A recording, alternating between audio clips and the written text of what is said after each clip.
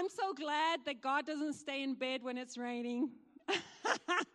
God has shown up in the house today, and he's got an appointment to meet with you, and he wants to encourage you and strengthen you where you're at in your life today. So you can be excited because God is right in the house, and he wants to touch you today.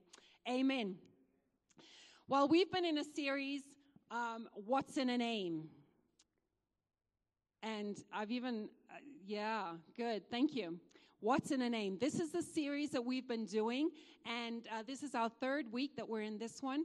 And our name that we're going to be looking at today is Jehovah Nissi. The Lord is my banner. And what does that mean? How is that relevant in my life today?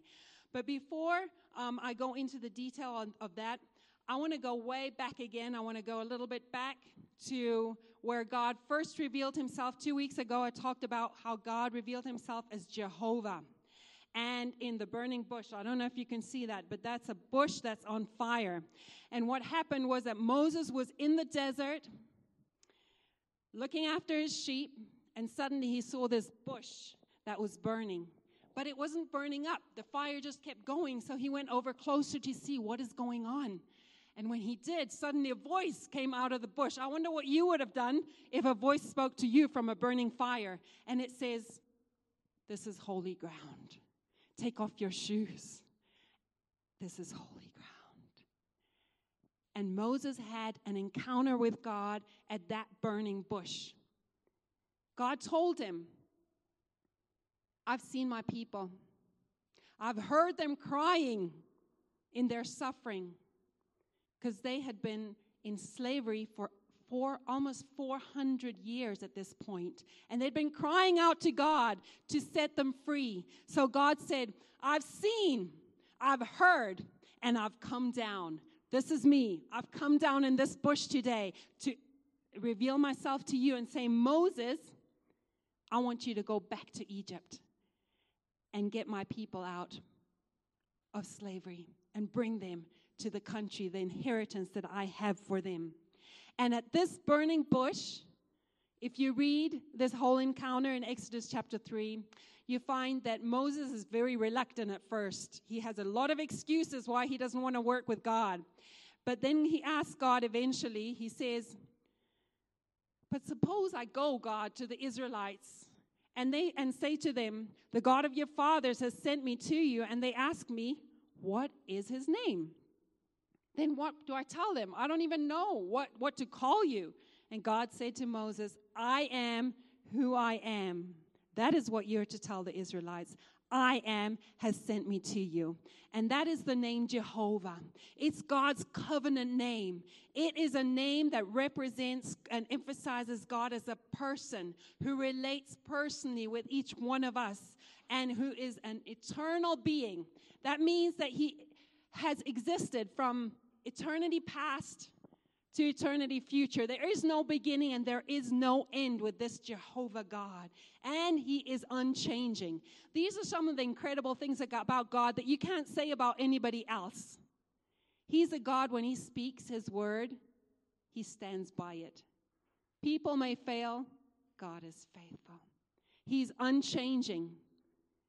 Things around us change constantly. That is one thing about your God, Jehovah. He never changes. And he is eternal.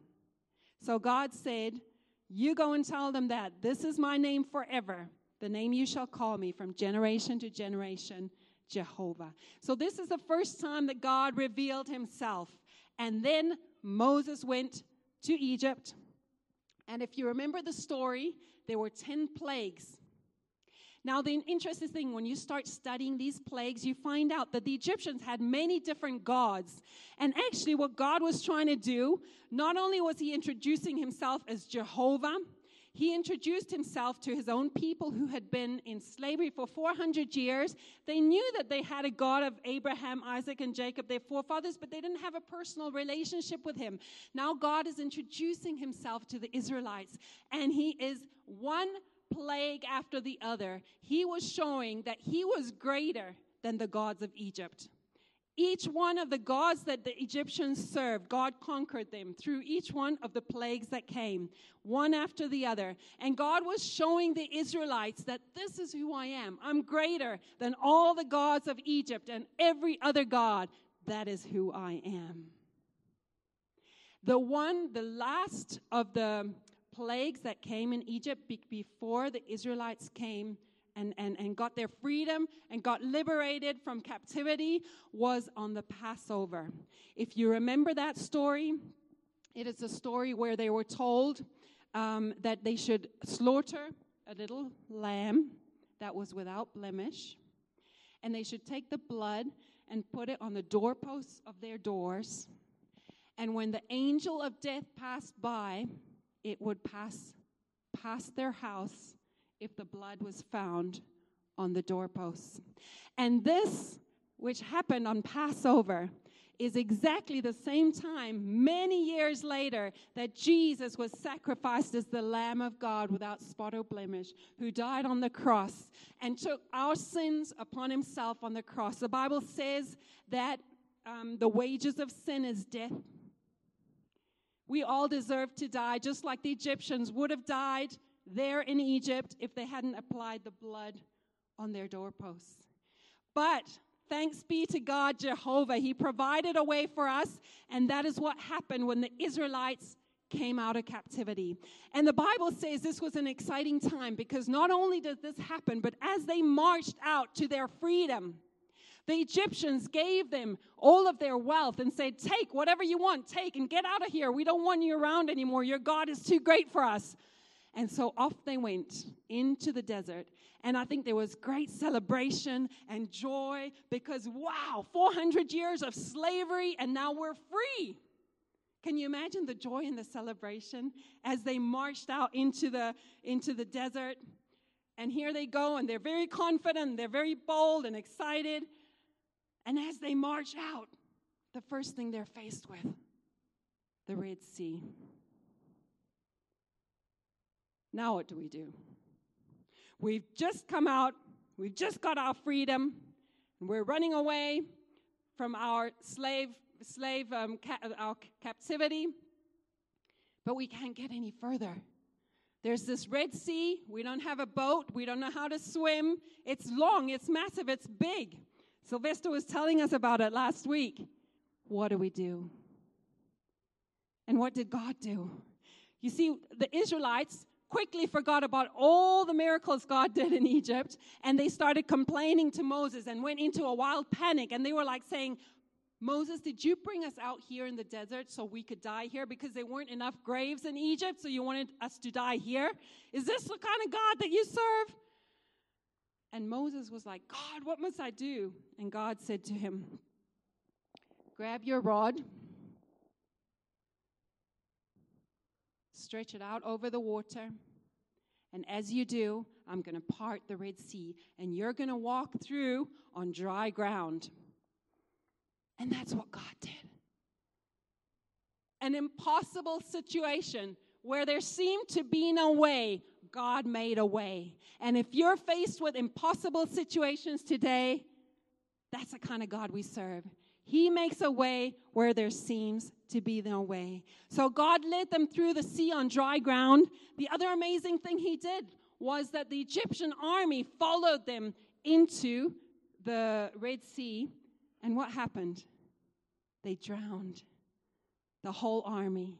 Those people who had been torturing and beating and punishing the Israelites under slavery, God brought judgment on them that day, and they all drowned. Their chariots, their horses, all of the soldiers drowned in that water.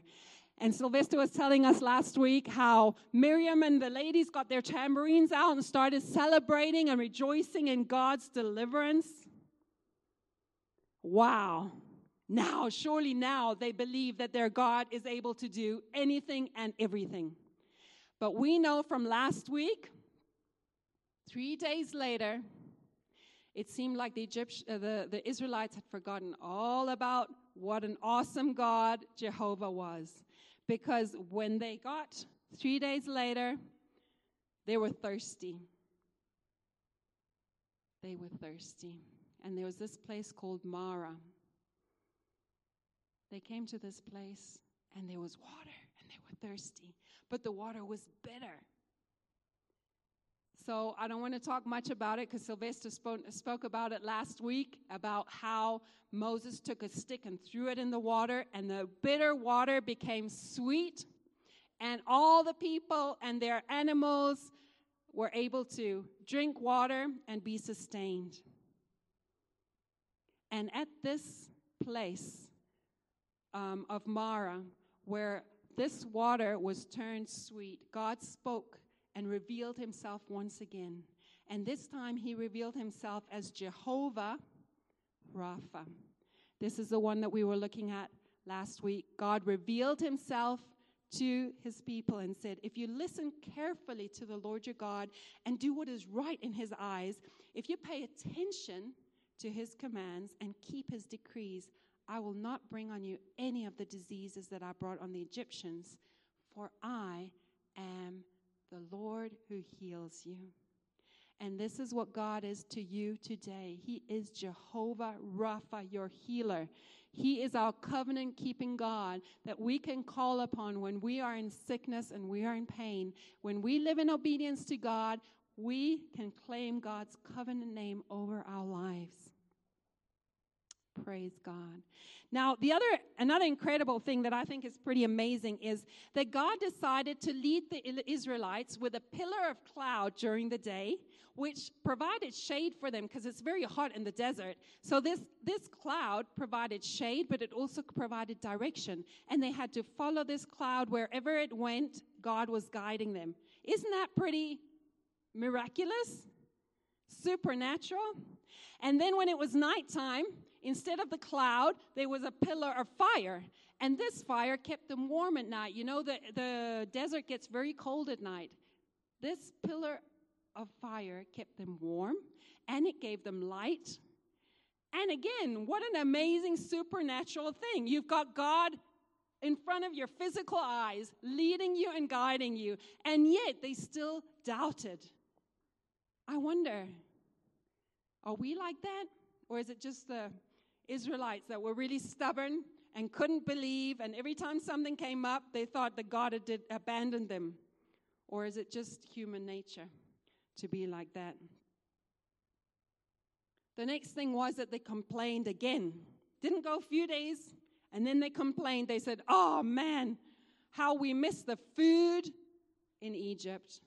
They ate such good food, and our tummies were always full. And now that we're here, oh God, he brought us here that we should die of starvation. And then God brought quail, and he brought manna. And manna was sort of like in Shema, little pieces, and you could collect it every morning. It came with the dew in the morning, and you could go out and fetch it. And every single day, God rained manna down from heaven until the day that they crossed into their inheritance.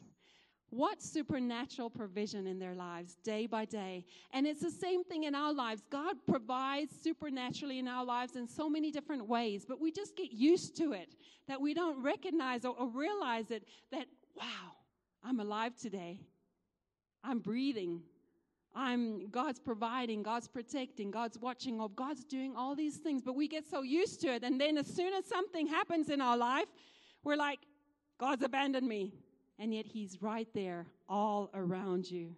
So we would have thought by now that the Israelites have learned their lessons. They know that God is faithful. He's able to do anything. There's nothing that their God Jehovah can't do. But a few days later, we have the same problem that they had last week, that we were talking about last week in our service. They started grumbling and complaining. Grumbling and complaining, testing God and quarreling and arguing and saying, really, we're thirsty again now. Feed us. We want more water. Help us. And this was the place that Moses called Massah and Meribah, which means testing and quarreling. Because once again, the Israelites, instead of learning the lesson and starting to ask God and say, Father, we're thirsty, please provide for us, they started grumbling and complaining. I wonder what we do when we're faced with challenges, when something happens in your life. Is the first thing we do start grumbling and complaining like the Israelites? Or is it just them who do that? Or do we say, oh, wow, thank you, God. Here's another opportunity for you to show yourself strong in my life. And this place here by Massa and Meribah is the place where Moses took a stick and he hit a rock and water came gushing out of the rock. So God can give water in any way that he chooses to. But I think by now God was getting a bit fed up with the Israelites. I've done this, I've done that, I've done this, I've done that. And what do? They just complain like immature children. Complaining, grumbling. And I think God got to a point like he's like, I think it's time to grow these Israelites up a bit.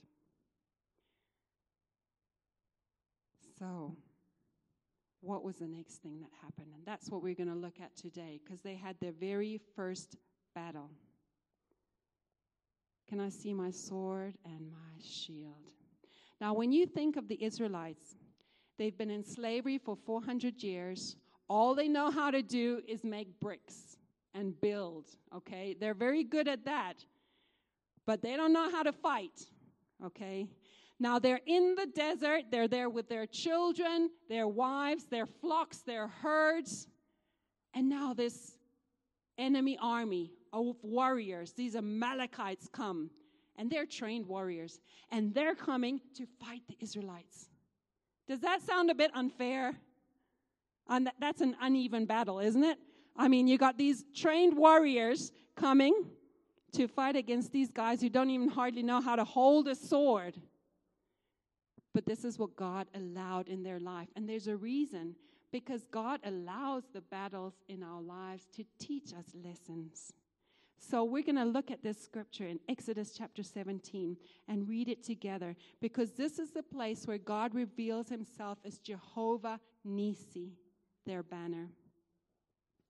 While the people of Israel were still at Rephidim, the warriors of Amalek attacked them. Moses commanded Joshua, choose some men to go out and fight the army of Amalek for us. Tomorrow I will stand at the top of the hill, holding the staff of God in my hand. So Joshua did what Moses had commanded and fought the army of Amalek. Meanwhile, Moses, Aaron, and Hur climbed to the top of a nearby hill. As long as Moses held up the staff in his hand, the Israelites had the advantage. But whenever he dropped his hand, the Amalekites gained the advantage. Moses' arms soon became so tired he could no longer hold them up. So Aaron and Hur found a stone for him to sit on. Then they stood on each side of Moses, holding up his hands, so his hands held steady until sunset. As a result, Joshua overwhelmed the army of Amalek in battle. After the victory, the Lord instructed Moses, write this down on a scroll as a permanent reminder and read it aloud to Joshua. I will erase the memory of Amalek from under heaven. Moses built an altar there and named it Yahweh, or Jehovah Nissi, which means the Lord is my banner. He said, they have raised their fist against the Lord's throne. So now the Lord will be at war with Amalek generation after generation.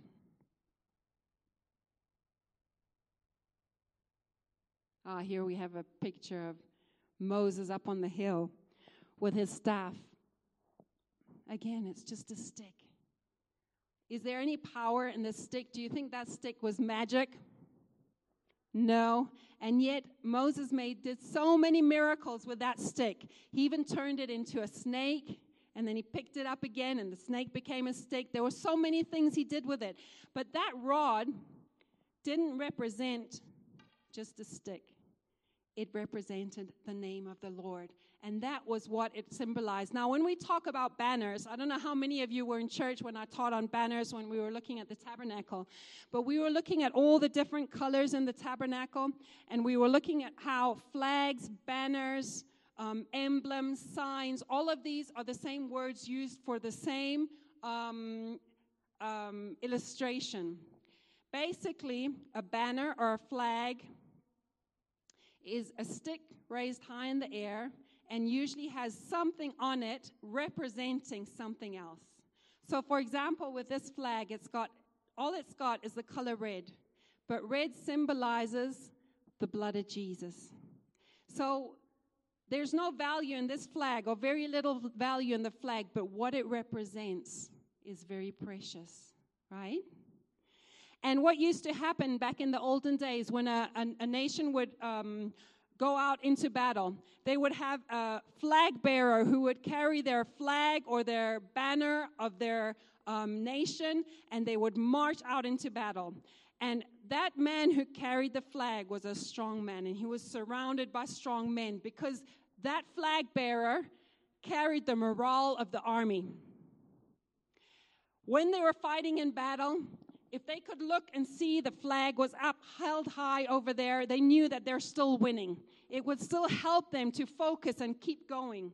But if the enemy took out the flag bearer, they were in trouble. Their morale was lost. The people got separated and scattered. So it was a very important thing. And this is what Moses did when he was representing Israel on top of this mountain. Now, as we were talking about before, it was a very unfair battle. We've got warriors, trained warriors coming up against Joshua, who's never fought a battle before. And I think it was very obvious that there's no way we're going to win this battle unless God comes through for us. How many of you have been faced with a situation in your life where you're like, if God doesn't come through this time, I'm finished? Have you all faced situations like that in your life where it's like, the odds are so great against me that if God doesn't come through for me now, it's over, it's finished. And yet somehow we got through. What an amazing God we serve. And I think this is what God wanted them to see, because when Moses went up on the mountain and he held that stick in his hands, as long as his arms were raised up towards the throne of God, the Israelites were winning. But when he got tired and his arms came down, immediately the enemy started winning. So back up again with his arms until he got too tired. And eventually we see in the picture here how Aaron and Hur held up his arms so that by sunset, when the battle was over, Israel had won their first victory against their first enemy. So this is a place where God revealed himself as Jehovah Nissi, the Lord our banner. And our first point today that I want to mention is the name of the Lord is our banner. What do we raise in battle when we go into battle? The name of the Lord our God. Our worship team were singing together today, let all other names fade away, but may the name of Jesus stand. In our journey in life, for us to reach the inheritance that God has for us when we come out of our slavery and out of sin and become a child of God, to come into that inheritance and the destiny that God has for you, there will always be, and there are, obstacles in the way. That is part of life. You're not going to have smooth sailing. Whether you're a Christian or not, there will always be opposition. But God will take our side in the battle when we fight. We need to learn to fight, but believe that God is going to take our side. And the Bible says if God is for you, if God's on your side, it doesn't matter how unfair the battle is, you're still going to come out the winner because he's on your side. Because God has given us his name that is our banner that we raise high in the air. There's a scripture in Psalms 20 and verse 5 that says, we will sing for joy over your victory and in your name we will set up our banners. May the Lord fulfill all your petitions. So the name of God is our banner that we lift up high. He is the name. And so how do we do that effectively? Well, we've done it this morning. When we sing, when we're in a battle, and we start declaring the name of God, the victory of God in our situation, the words of your mouth are so powerful. And when you declare God's victory over your enemy, you are raising the banner of Jesus Christ over your life. You may not see it in the physical, but you're raising it in the spiritual. And the Bible says that our battle is not against flesh and blood, but it is against forces and principalities. So what we're doing is we're raising up a banner in the spirit through our declarations, and when the enemy sees it, that banner is raised up and the enemy will be defeated.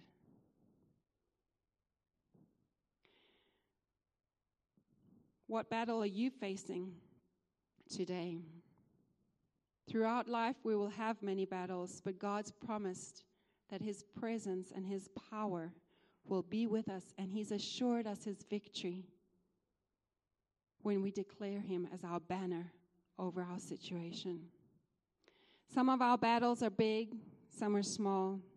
You might have financial constraints this morning, health problems, addictions, maybe abuse or relationship problems or stress at work, marital difficulties. There could be so many battles that we can be fighting. What battle are you fighting today? What battle are you in that you need God's victory? And my question to you as well is, are you grumbling and complaining about that challenge, that battle? Are you grumbling and complaining, or are you speaking the name of God, the banner of God over your situation? Number 2, the name above all names. Our banner is the name of our God, and his victory comes because we set up our banners in his name. Psalm 60 and verse 4 says, "But you have raised a banner for those who fear you." You have raised a banner for those who fear you, a rallying point in the face of attack. So when we're under attack, when you feel like you're in the battle, in the middle of the battle, there is a banner that God has raised up for those who fear him. And it becomes like a rallying point. It becomes a place where we put our focus and say, oh, wow, I'm not going to lose myself in this confusion and this battle. I'm going to fix my eyes on Jesus, the author and the finisher of my faith. Philippians 2, 9 and 10 says, "Therefore, God exalted him to the highest place and gave him the name that is above every name, that at the name of Jesus, every knee should bow in heaven and on earth and under the earth." There is no name that is higher than the name of Jesus. But how often do we lift that name up as a banner in our life and declare that victory in our lives? Many times we don't see God's victory in our lives simply because we choose to grumble and complain instead of doing what God has told us to do, to lift up the banner, Jehovah Nissi, in our lives. He wants to be that banner in your life. And when we declare his victory in our lives, the victory that Jesus won on the cross of Calvary becomes our victory in whatever situation we're faced with. Amen? Praise God. Now I want to take a moment for us to look at Aaron and Hur again. Can we see that picture once again of Moses with Aaron and Hur? What do you think would have happened in that battle that day if Aaron and Hur had not been there? I wonder what would have happened. But we thank God that there was an Aaron and there was a Hur. Because sometimes in the wilderness of our suffering, we become very confused. When we're going through a battle and we're struggling, we can wake up some days and feel so strong and we can really fight in prayer. But there comes a time where we get discouraged, when it just feels like, oh God, are we ever going to get through this? And we can get quite confused, all of us, in the middle of a battle. We can feel lost. And all these questions can start hitting our minds. And am I going crazy? Is God real? All these questions start coming. And it's easy for us to become distracted and lose our focus. Yet, no matter what battle we're in, God's purposes still stand firm.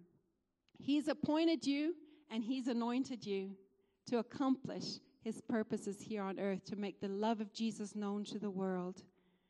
But when we become confused and we lose our focus on God, how important is it for us to have an Aaron, to have a Hur, to have friends around us who can remind us to fix our focus on God as our banner and come back to center ourselves once again on Him.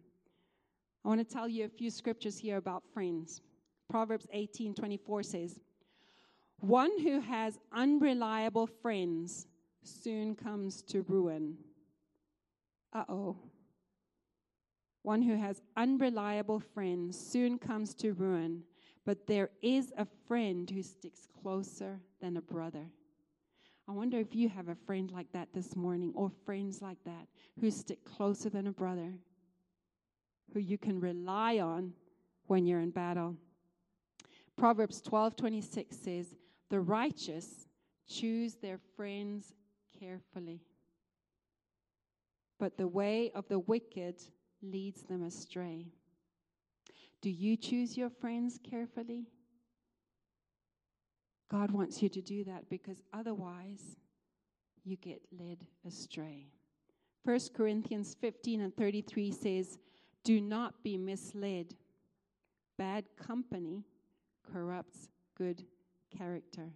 Okay, so here's some scriptures about the importance of having good friends around us. And you know, one of the times I think of where one guy in the Bible that we know of who had a lot of battle is Job. And Job was faced with one battle after the other, where he lost everything that he held dear. And then he had this bunch of friends. Oh, and these friends, my goodness, they accused him and just made the whole thing worse. I think his wife was the worst of the lot. She said, "Curse God and die." That's not the kind of friends you want to have around you when you're going through battle. And as I said before, life is full of battles. You're going to have one after the other. And when you have one victory, guess what? There's another enemy ahead of you. There's another battle to win, because God is growing you strong. And remember again, once again, the idea of you going into battle is not so that God can destroy you. It's so that He can make you realize God is for you. No matter how great the odds are against you, you're still going to come out victorious, because God's on your side. So when we face our battles, let's face them with that kind of confidence, knowing that God is bringing us into the battle because He wants to give us the victory. So who are your Aarons and Hurs? Have you got good friends surrounding you who stand by you and hold up your arms when you get tired in the battle? Because if you don't have friends like that, you need to start praying for God to give you that kind of friends. And then my other question to you, are you an Aaron and a Hur? When your friend is going through hard things, do you make them focus their attention back on God and say, "Fix your eyes on Jesus. He's going to see you through"? Do you build their faith? Do you stir them up? Are you a good Hur and a good Aaron in your friend's life? Or do you just lead your friends astray? Who are we this morning, and what do we want to be? We want to take a moment this morning to pray for you, pray for any one of you who may have battles that you're fighting right now where you need victory. Or maybe you've got family who are fighting battles that seem so unfair, so impossible to win. May this word that we've heard this morning encourage your heart and stir your heart afresh to know that there's nothing that is impossible with God.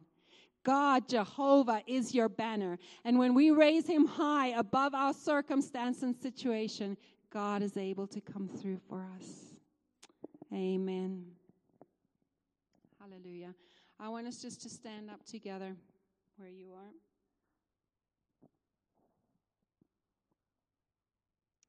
Just stand up together and just wherever you are in your life right now. If you're in a situation where you're going through a battle and you feel like you're standing very much alone, your family is here for you this morning. We want to stand with you today. If you're facing a battle, if you're facing a challenge and you're saying, I need a Ben and a her, I need someone to encourage me and strengthen me this morning, I don't know how to do this on my own, then I want to encourage you to come up to the front, and we want to pray with you and stand with you in whatever you're going through and believe God for victory in your life. Amen. So we're going to take just a time to pray now. And if you're here this morning and you've got a battle in your life and you've been grumbling and complaining instead of trusting God for breakthrough, just ask God to forgive you and declare him to be the banner over your life this morning. Let's do that now. Hallelujah.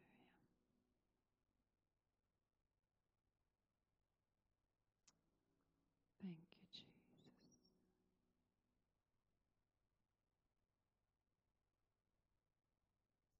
If you want to come up to the front, if you want somebody to pray with you, you're welcome to come out of your seats and come to the front. We'd love to pray with you, to stand with you.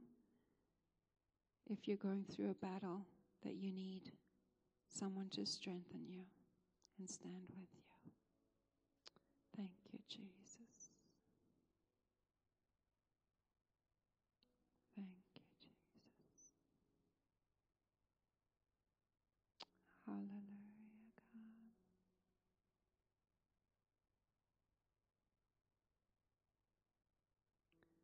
If God is for us, who can be against us?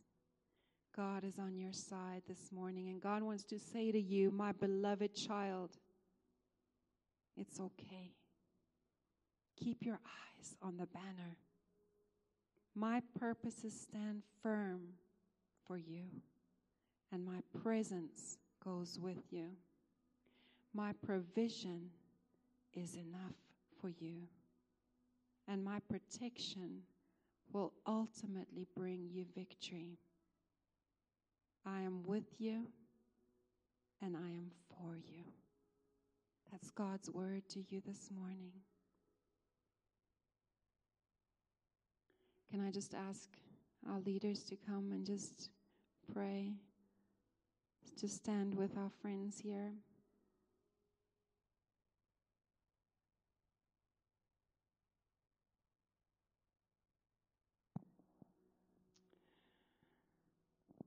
Father God, we want to thank you that you are Jehovah Nisi. You are the Lord, our banner. And we declare you, Jesus, over our life this morning and over our circumstances, our situations, our challenges, and our battles. We declare your lordship over our lives. We raise you high, Jesus, in our lives. May you receive all the glory, all the honor, and all the praise. In the name of Jesus we pray. Amen. Hallelujah. We've come to the end of our service, so if you still want to get some more prayer, you're welcome to come to the front and we'll be able to pray with you. But otherwise, the cafe is open. Please hang around and chat with your family. If you're new and you've never been here before, there's the Connect table. We'd love to see you there. And otherwise, invite a friend to next Sunday. Come and join us for the Christmas family service. Thank you. God bless you.